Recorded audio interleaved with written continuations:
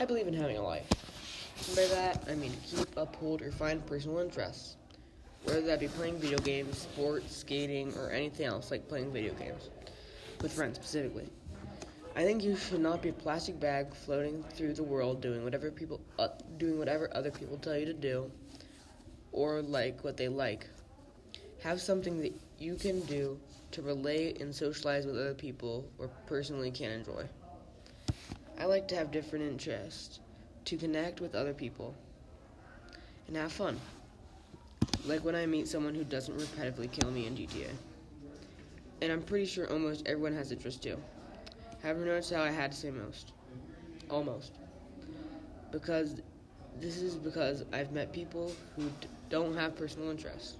Where that means they follow other people's personal interests, which I would call no life A, or whatever reason they haven't found it yet, which I would try no life B. I usually have different thoughts or responses depending on which of those scenarios it is. With R, to put it simply, the words get a life were in different ways. Some examples of no life A are in summer camp, where this girl, I'm going to call Emily, was in a pretty big friend group. Her interests would always align with whatever other people said. So conversation would go along the lines of, "Oh, Emily, I like you. I like blank. Do you? Oh, I love blank." And later, Emily would love something completely different or contradict themselves, and other people in the same group did the same thing.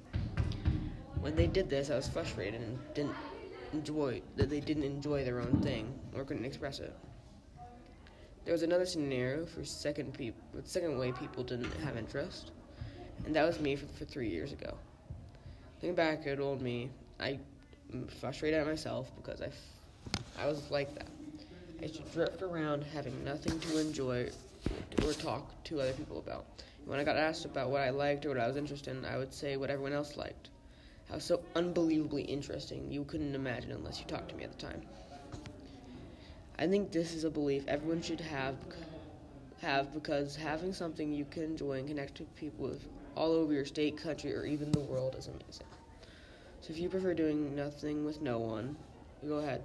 But this is a great thing because you can have friends that care about you and like you, so you can have your own experiences and not others' experience through you. So I believe everyone should have a life.